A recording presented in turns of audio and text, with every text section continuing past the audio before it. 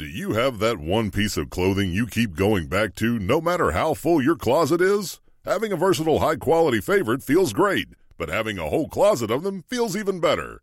American Giant puts the quality, durability, and comfort they're famous for into everything from t-shirts and jeans to sweatshirts and jackets. And of course, their legendary best hoodie ever. So you can fill your wardrobe with the pieces that will get you through your spring days, like the lightweight joggers and pullovers in the French Terry collection or the rich and polished premium Slub Crew tee. Whether you're dressing for work, the gym, or happy hour, American Giant makes something that's sure to be your next closet go-to.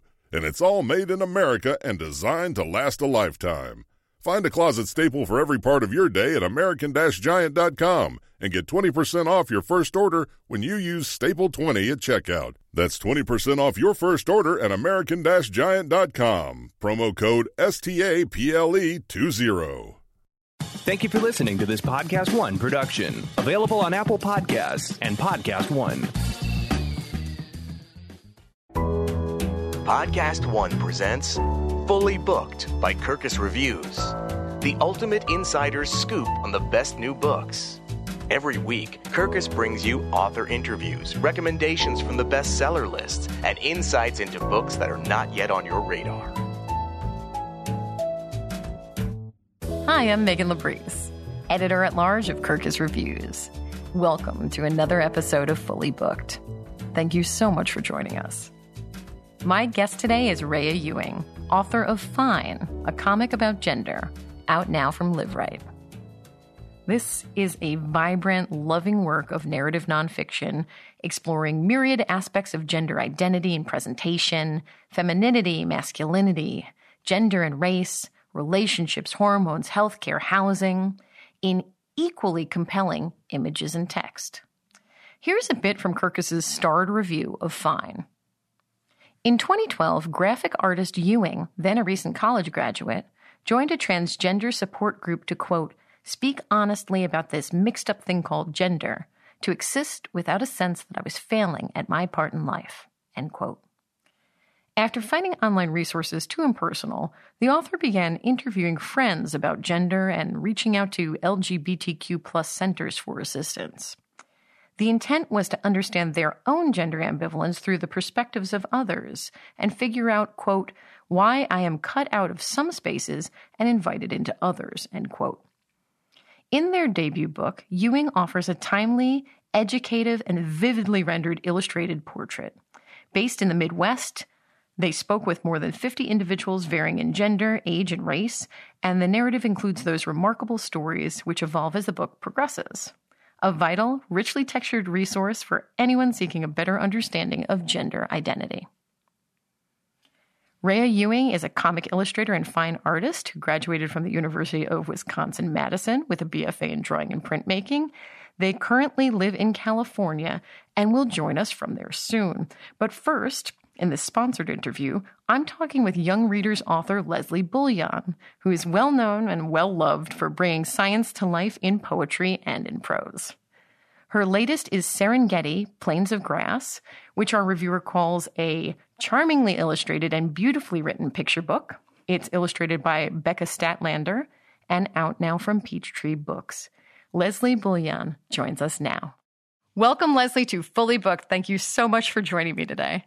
Well, thank you for inviting me, Megan. I'm thrilled to be discussing this beautiful picture book, Serengeti, Plains of Grass, which you've written, and it was illustrated by Becca Statlander. Yes, beautiful illustrations by Becca Statlander. Now, I learned from the jacket copy that you've had the opportunity to visit East Africa. When was that, and what were the conditions? Well, it was quite a long time ago.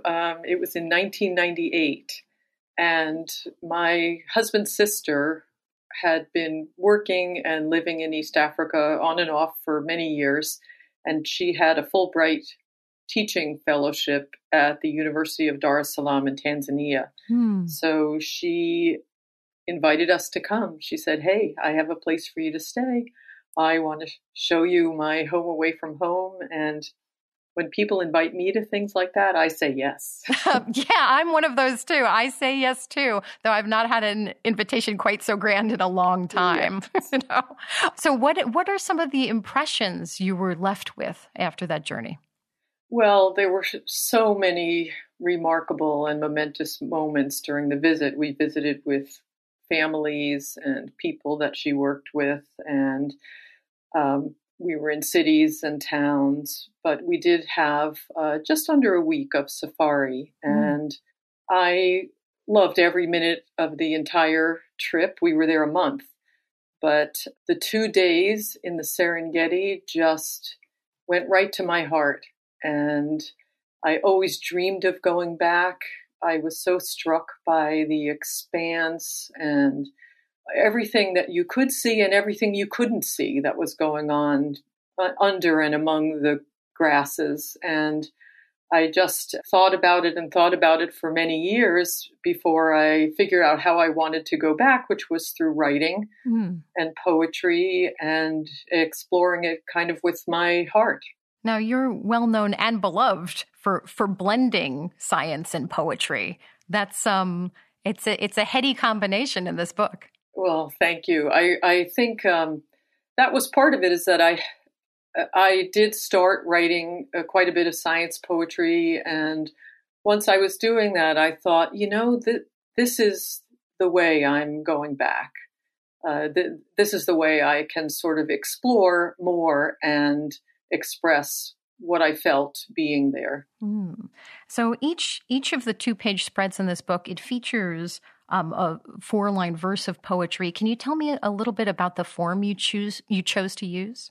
Sure. It's a Swahili stanza called the Utendi, and it's got Arabic origins. It was used in a lot of traditional Swahili poetry, which I'm not an expert on, but I did read about different forms of poetry and decided that would be a beautiful way to express this, and also, of course, connected to the region.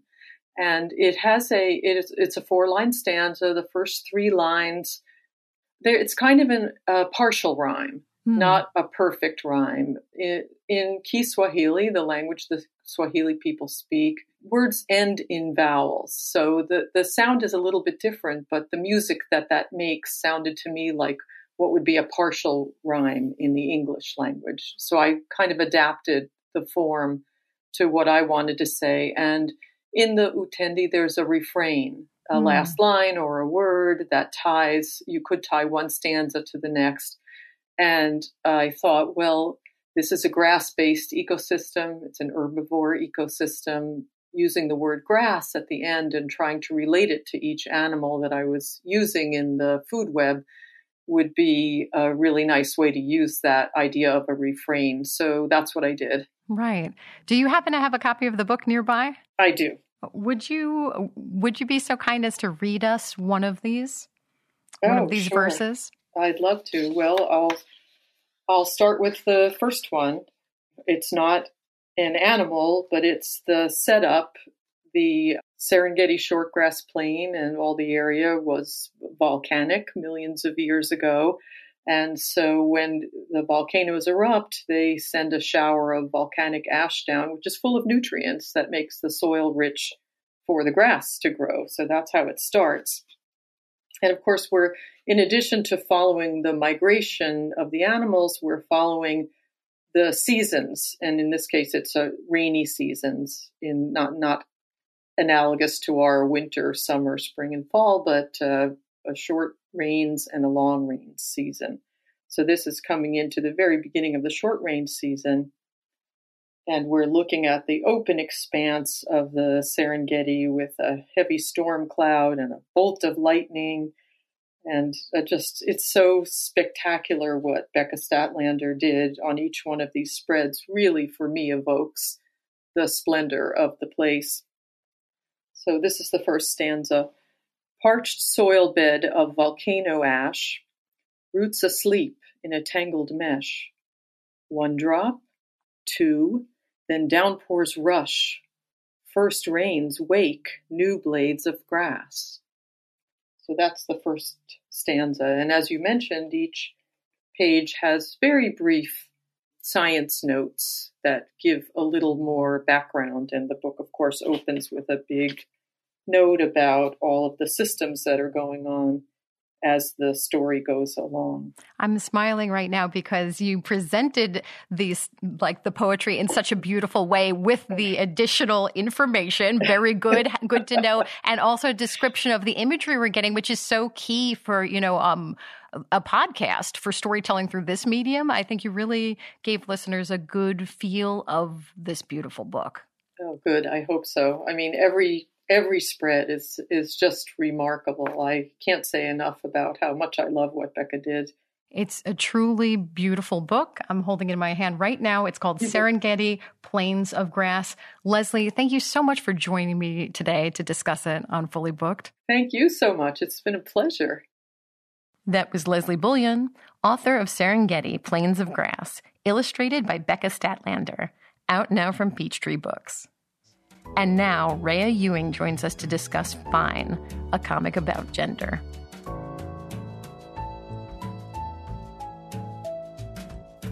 Welcome, Rhea, to Fully Booked. Thank you so much for joining me today. I am so glad to be here. I am honored to have you on. Thank you so much for making the time. I'm super psyched to discuss this beautiful book. I'm holding it in my hand right now, Fine, a comic about gender. Yay.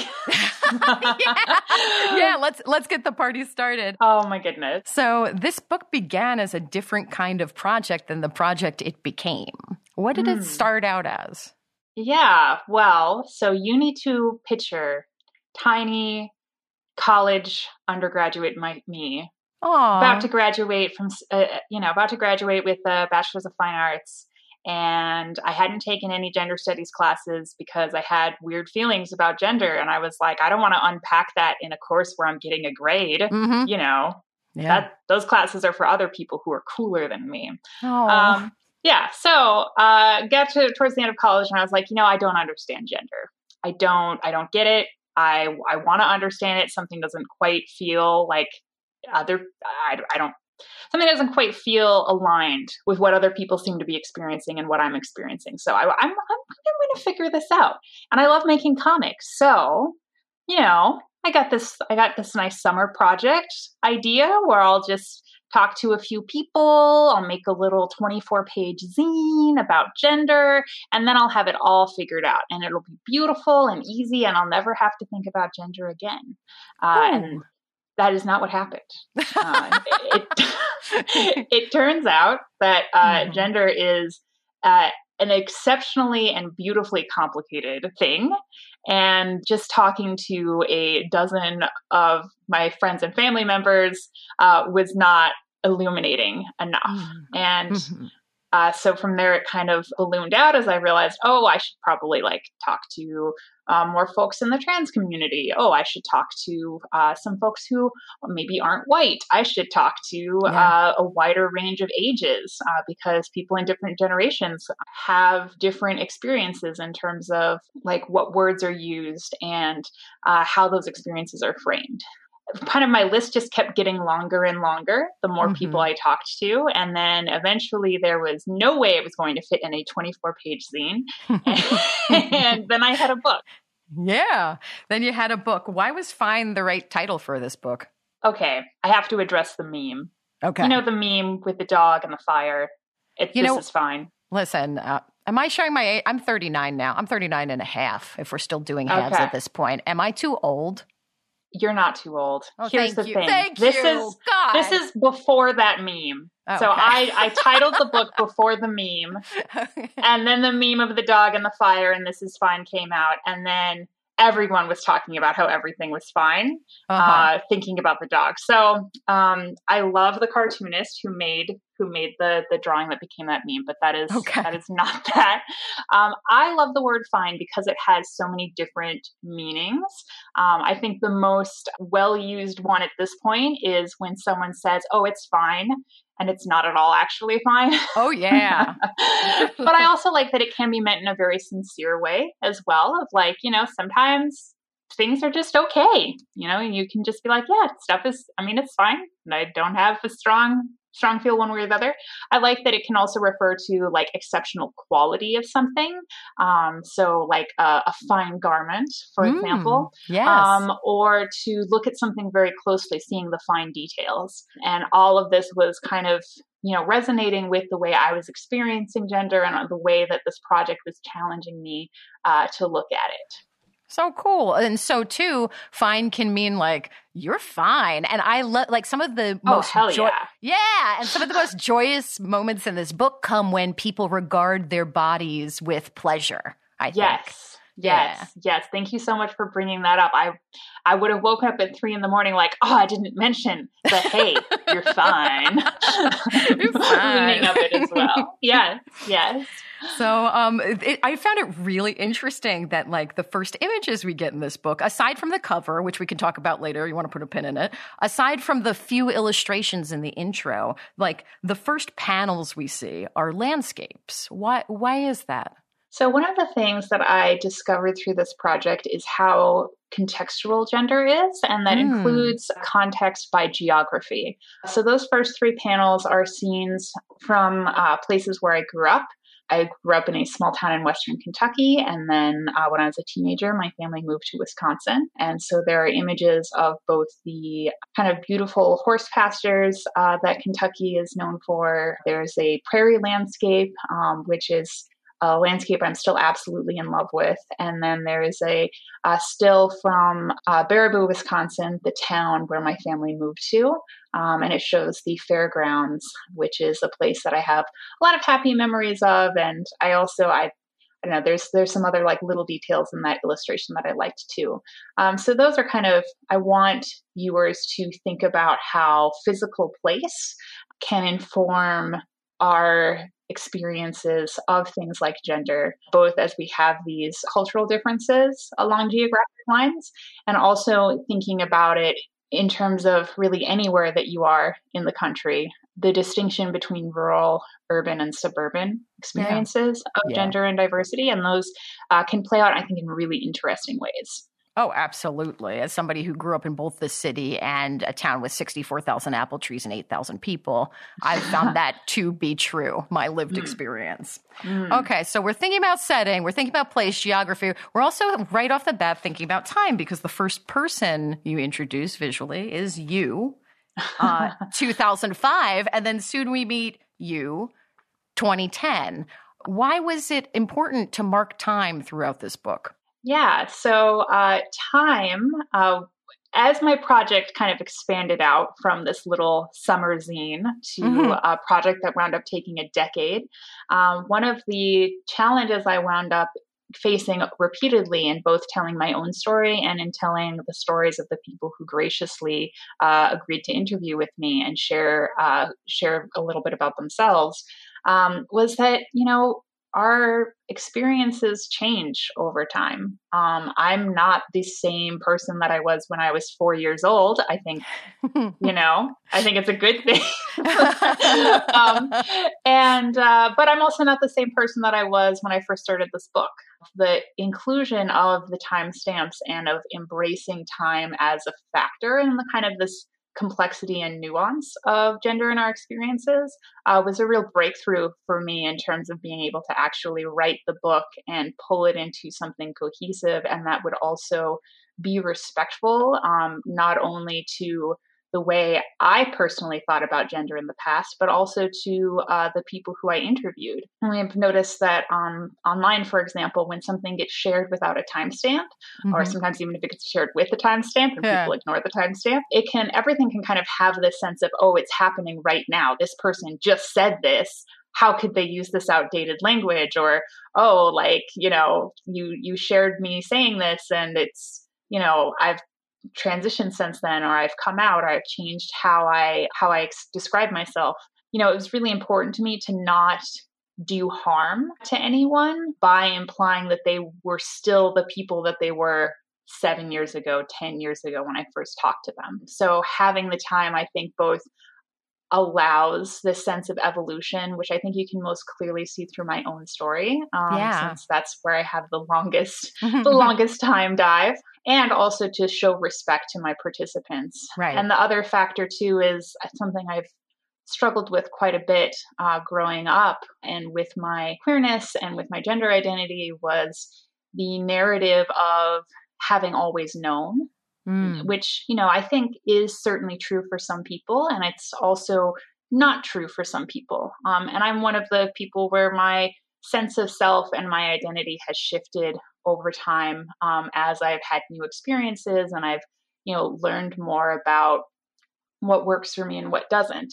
But that narrative of, oh, I always knew since I could first describe, since I was 3 years old, I knew that I was trans. Like, that's so not my experience. And, that narrative can be very valuable in terms of making certain arguments for human rights. Right. Yes. And when you rely on that as your only argument, you miss out on like kind of the natural evolution that we as humans like experience throughout our lives. And that, experiences of queerness and shifting gender identity are just as valid and just as important and essential, regardless of whether it's something that you've always known or that you found the words for later, or it was an experience that shifted for you over time.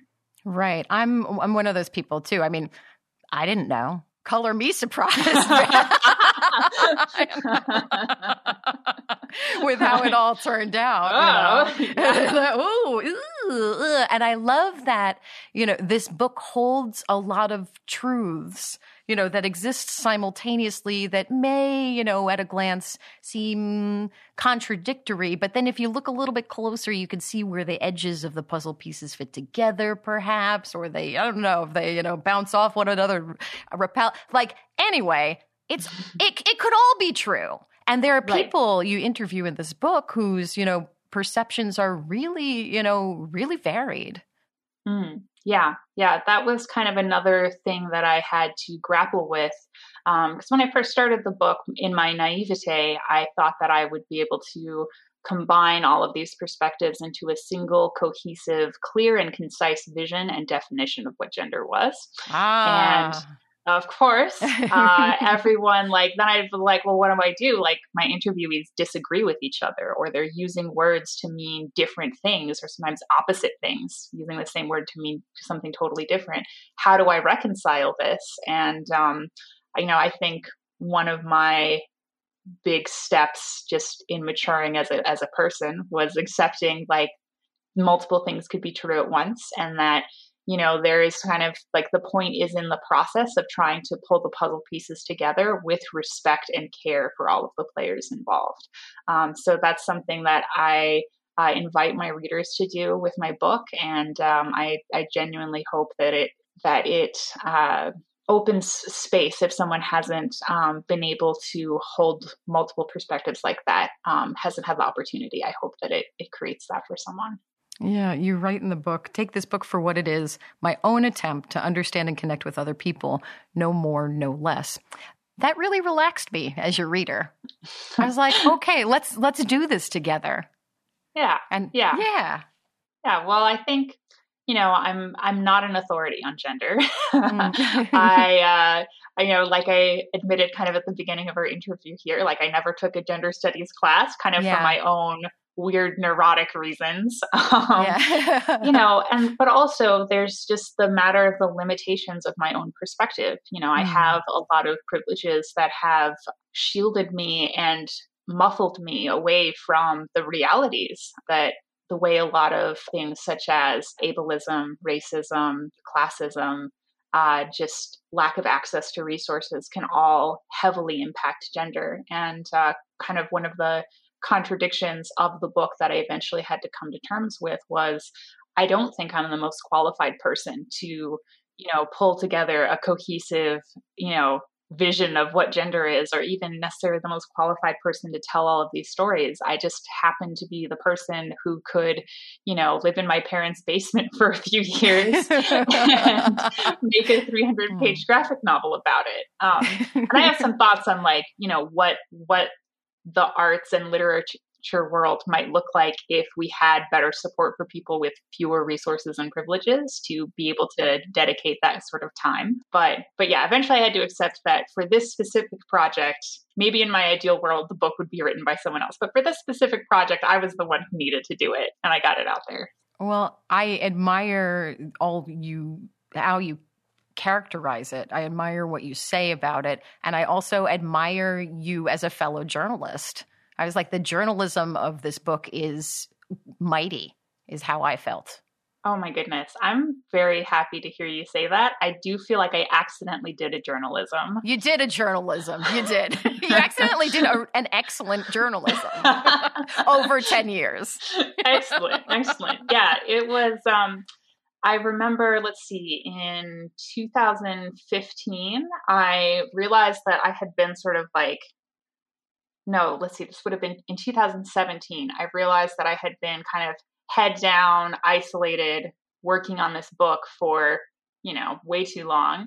And I needed some other eyes on it, people who I trusted.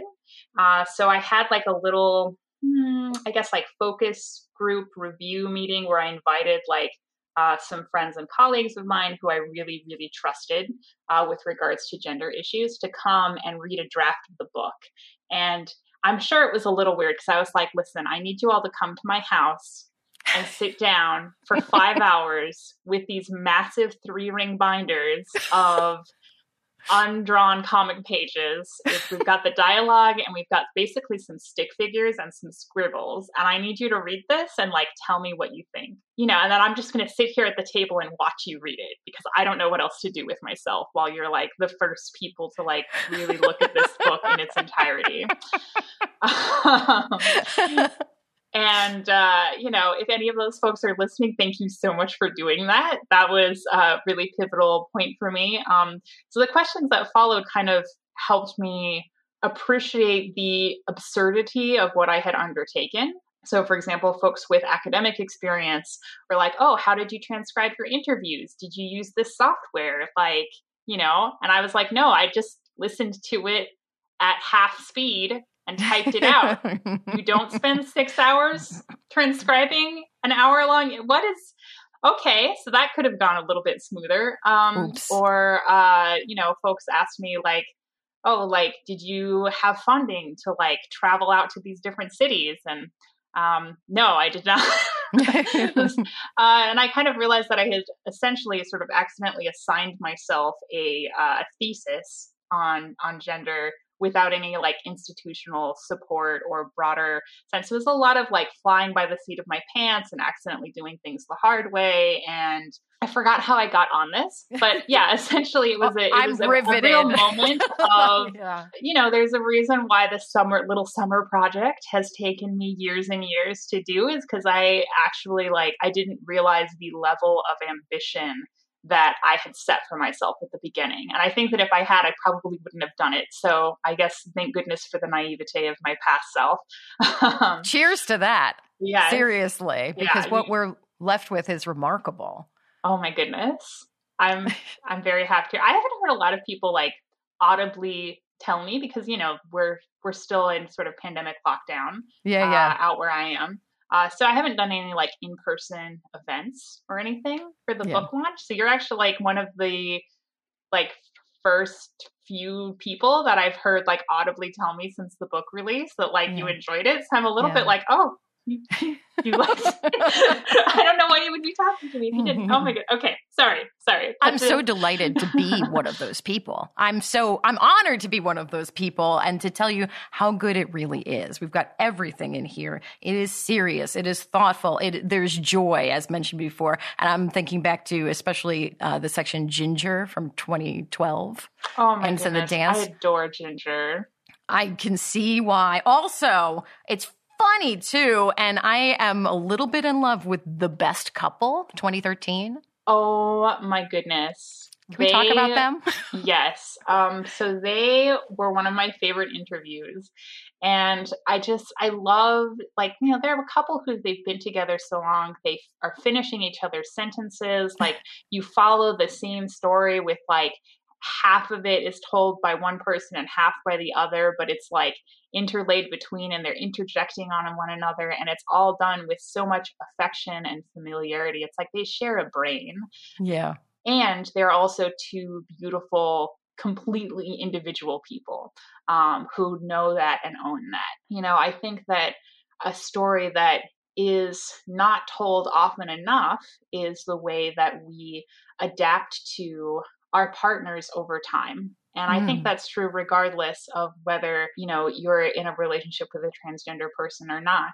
We all grow and change over our lifetimes. I remember when I was growing up, there was someone who mentioned that, they felt like they had been married to 7 different women throughout their lifetime, just because there had been that much growth and change over their relationship. And, and this is a cisgender couple, right? Yeah. So, I think that in general, that doesn't get enough press. And certainly in my relationship with my own spouse, the seeing each other grow and evolve and doing this dance with one another is one of the things that I love most about being in love.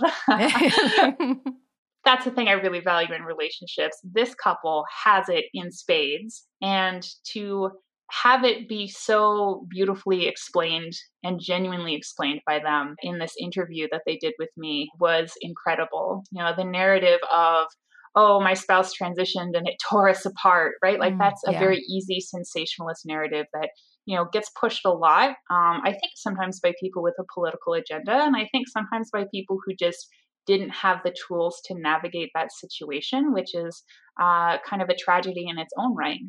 So to have this couple talk honestly about their struggles with all of the changes that were happening, and to, and also about all of their joys and being really into it. Yeah. Even as were there times where maybe they were not into it. Yeah. I love it. It's all of the things that I value and that I wanted to convey with the book, of the nuance and the honesty and the affection and the joy all together. So the fact that they did all of that and could finish each other's sentences, I'm just like, yes, this is goals. Couple goals. That's right. Yes. In interviews, I really time has just flown by here, so we have just a couple more minutes if you'll stick with me. I know, absolutely. I know. Yeah, but, here I could do this all day. I'm wondering about other interviews you've done, and if there is a favorite question or favorite subject that comes up that you just really want to talk about here, that our listeners could learn about. I think my favorite question to ask people, and this is actually, I had originally planned it to be its own section in the book, and then it wound up being a much more subtle note throughout the entire thing. But my favorite question to ask was, where do you feel the most safe expressing your gender and fully being yourself? And I asked everyone this question, whether they were transgender or cisgender, and it was really insightful to me because people would be quite vulnerable with me. There were some people who said, well, I only really feel safe in the bath by myself, and that's it. There were some people who said, oh, I feel safe everywhere I go. This is no problem. When I mention those two answers, you could maybe start to make inferences about the identities of those people. But the person who only felt safe in the bathtub was a cisgender person, and the person who felt safe everywhere they went was a transgender person.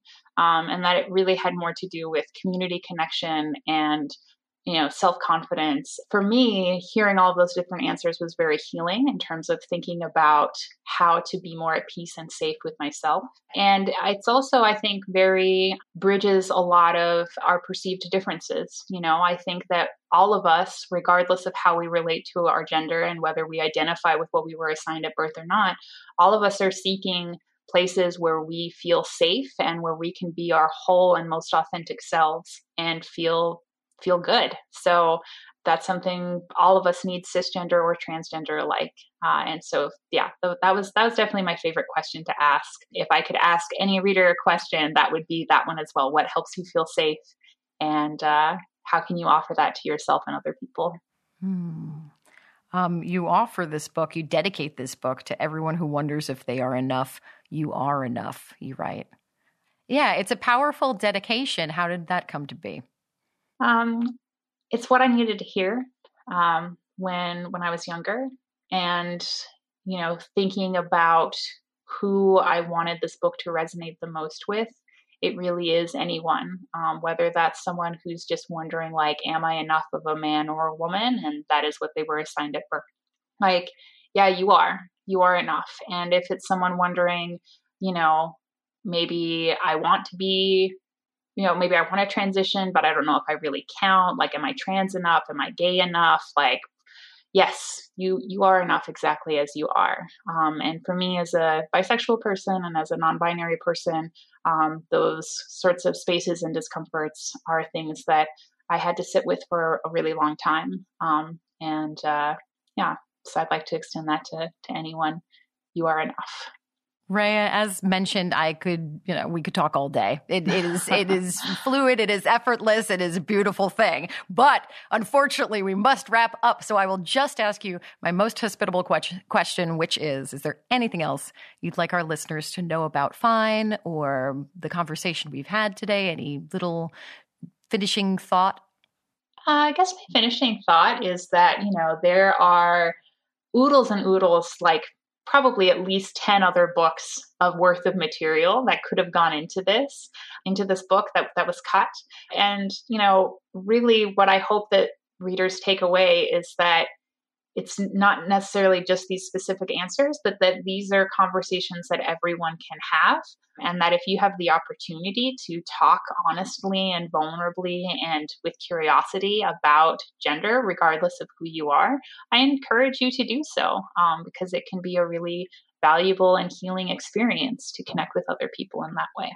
Rhea, thank you so much for speaking with me about Fine, a comic about gender, and for joining me today on Fully Booked. Thank you. That was Rhea Ewing, author of Fine, a comic about gender, out now from Live Right. After the break, we'll ask our editors for their top picks and books for the week. You're listening to Fully Booked by Kirkus Reviews.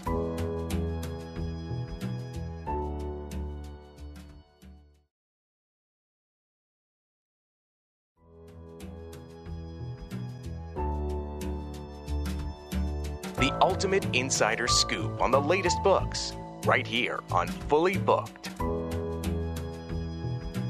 We're joined now by our editors with their top picks and books for the week. We have Young Readers editors Laura Simeon and Manaz Dar, nonfiction editor Eric Liebetrau, and fiction editor Lori Muchnick. Starting with Laura. Hello, what have you chosen for us this week? So I'm really excited to share the latest from Hannah Alkaf, and her name's... Sorry. Yes, exactly. I know. So, yay. So Hannah Alkaf is so versatile. So her first book was YA historical fiction, and then her second one was middle grade paranormal, The Girl and the Ghost, which was a Kirkus Prize finalist.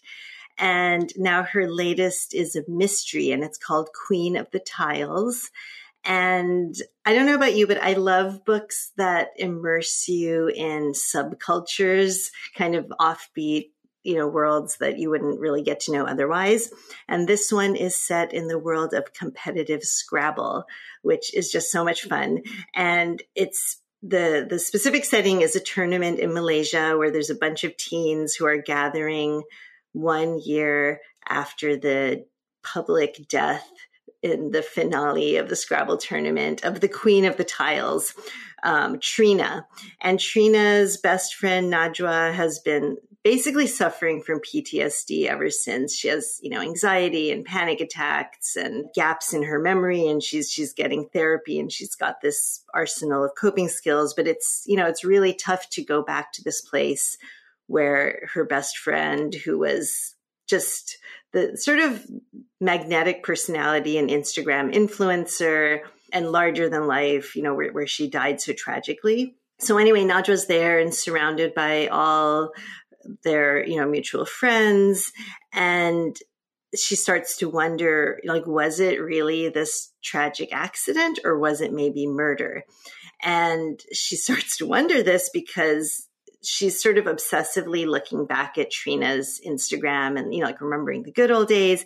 And then Instagram stories with Scrabble words, like ominous ones, like regicide, start showing up, supposedly posted from Trina's account.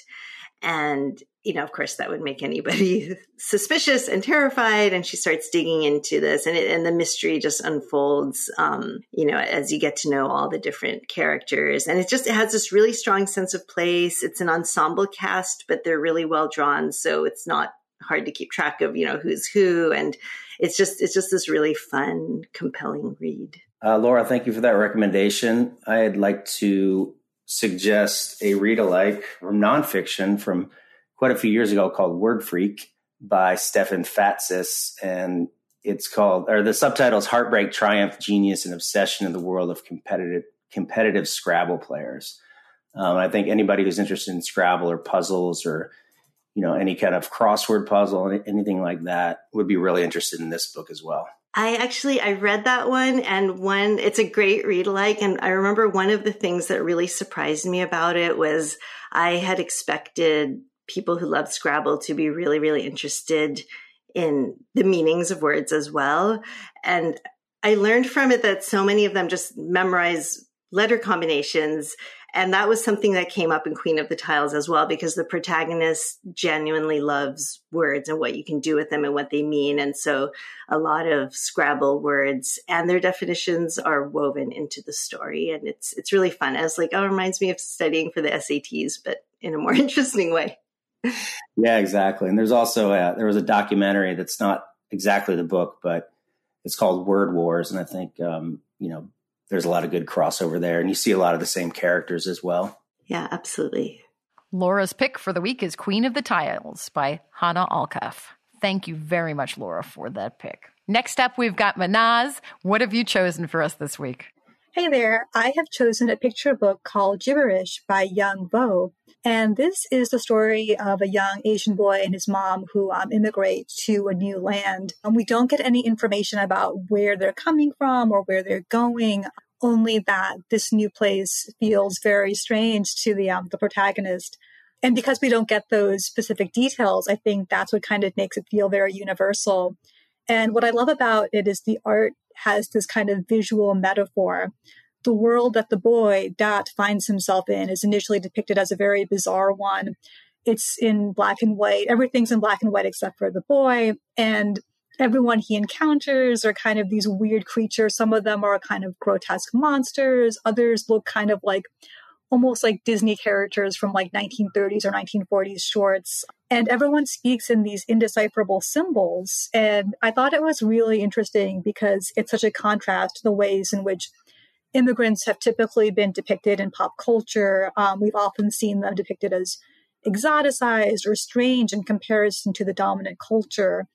Think like the movie 16 Candles. But this book instead depicts the dominant culture as the one that is strange. And I love that it's something that, younger kids, kindergartners, preschoolers are going to grow up seeing and realizing that experience. In some ways, it almost feels like a picture book version of Sean Tan's graphic novel, The Arrival, although this book has words, whereas that one was wordless. But it's that use of, I think, visual metaphor that really stands out. And I love that in the world of Gibberish, slowly, imperceptibly almost, the world starts to become a little bit more friendly and warm and filling with color as the protagonist meets a friend and starts to find his footing. Manaz, I was so excited to hear about this book, and I haven't had a chance to read it yet, but it reminds me of a favorite picture book of mine from a couple years ago. It's The Day Saida Arrived by Susana Gomez Redondo, illustrated by Sonia Wimmer and translated by Lawrence Schimmel. And it's a picture book from Spain about a new girl, Saida, who arrives from Morocco, speaking Arabic, and the protagonist, doesn't speak Arabic. And so they learn each other's languages, and it's this kind of equal exchange of language and culture. And it's really visually striking the way the new words they learn are kind of woven into the art. And it's not like Saida's this object of pity. It's like the two of them, they're friends, they're equals, and they're sharing as peers. And it's just really lovely. Yeah, I think that's so important because I feel like growing up, there were a lot of well-meaning TV shows or books where it was like, we have to help this new kid fit into this culture and they're at a disadvantage. And I feel like I love that we're seeing, books that really challenge that assumption. So that one also sounds amazing. Manaz's pick for the week is Gibberish by Young Vo. Thank you so much, Manaz, for that choice. Next, we've got nonfiction. Eric, what have you chosen for us? I chose a very timely book. Obviously, the tragedy in Ukraine continues and it's dominating the news. So I have a book from former ambassador to Ukraine, Marie Yovanovitch, and her memoir is called Lessons from the Edge.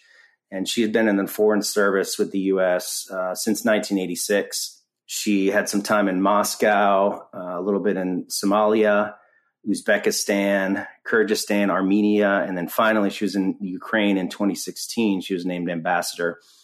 And it's anybody who's interested in diplomacy will find plenty to love in her story. It starts when she was born and it goes through her childhood, but I think the most interesting parts are her ambassadorial duties, fighting corruption in a lot of these former Soviet satellites. And, of course, a lot of you know that she was the ambassador in Ukraine in 2019 when Donald Trump was trying to get her and her associates to dig up dirt on Joe Biden.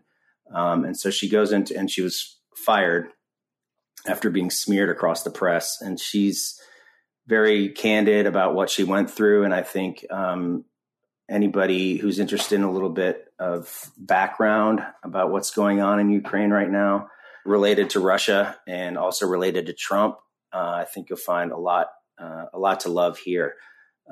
She admits that a lot of the ex-Soviet province governments are corrupt and ill-governed, but she's also very clear-eyed about what she was asked to do under the Trump administration and how a lot of that has really contributed to what's going on right now. That sounds so interesting, Eric. In case people are interested in reading fiction about Ukraine, I've got a few suggestions that, might be good read-alongs with the ambassador's book. There's a book that just came out called Gray Bees by Andrei Kurkov, which is a really interesting book. It's about a beekeeper who lives in a small town in the gray zone. This was obviously written more than, a couple of months ago. So it's the gray zone is the zone between, Ukraine proper, the Ukrainian army where they are stationed and where the Russian troops are in the Donbas region. So this beekeeper is one of only two people left in this small town, and he's just going about trying to live his life. And it's just beautifully written and an interesting look at what's been going on in the last few years. And there's also a book of short stories called Lucky Breaks by Yevgenia Belarusets, which are short stories about women living on the margins of Ukrainian society. And they're really striking stories. And that also just came out. So people might want to take a look at those. Yeah, that's great. Thank you. Eric's pick for the week is Lessons from the Edge by Marie Yovanovitch. Thank you very much, Eric, for that choice. And finally, we've got fiction. Lori, what have you chosen for us? I've got a book called The Marquess Makes His Move by Diana Quincy, or maybe it's The Marquess. I don't know. How do you pronounce it? One of those British titles, Marquess. Yeah. Anyway, I just thought this is a romance title, and I thought that people who have been watching Bridgerton on TV might enjoy this because one of the interesting things about the Bridgerton TV series is that, they've cast diverse actors and, made some of the characters be different races and different backgrounds.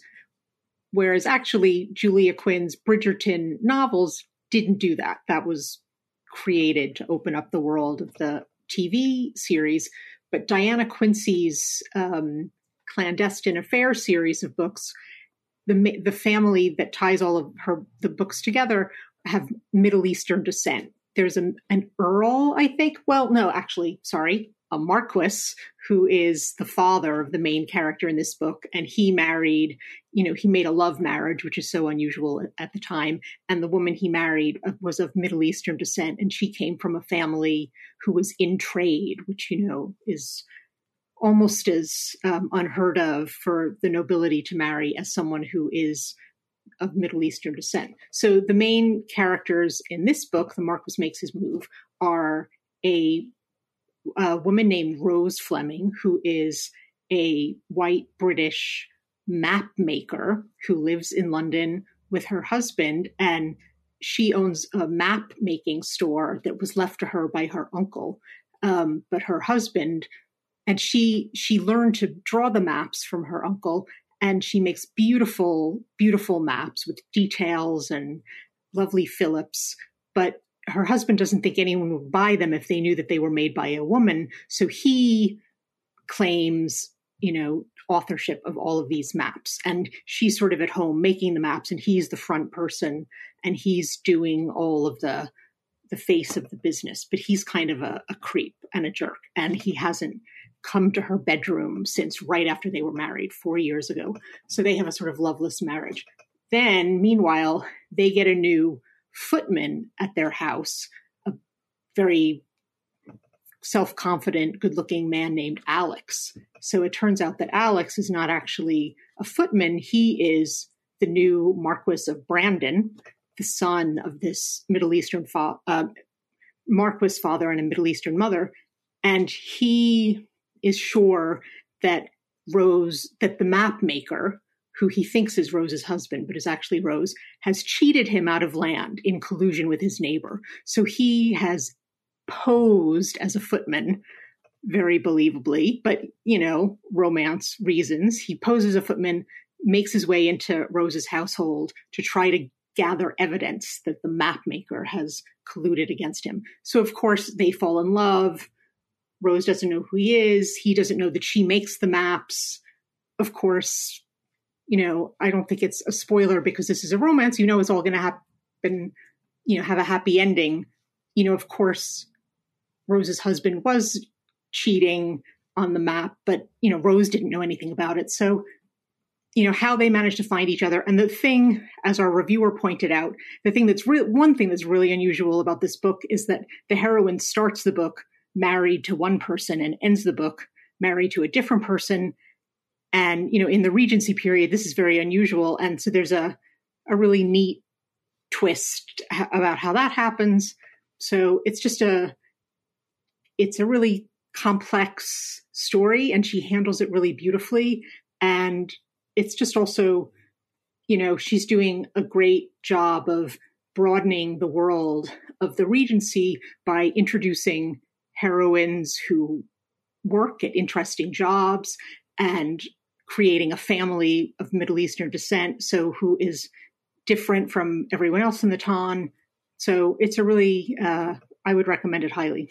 Yeah, this one sounds really amazing. And even though I'm not personally a romance reader, I've been seeing all the Bridgerton stuff all over my Twitter timeline.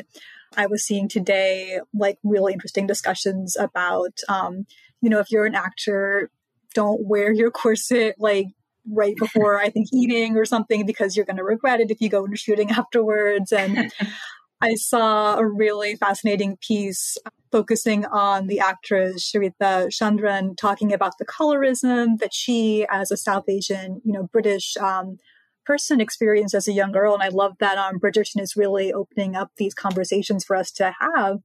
And as somebody who is kind of a newbie to Regency era romance, do you have any recommendations for me, Lori?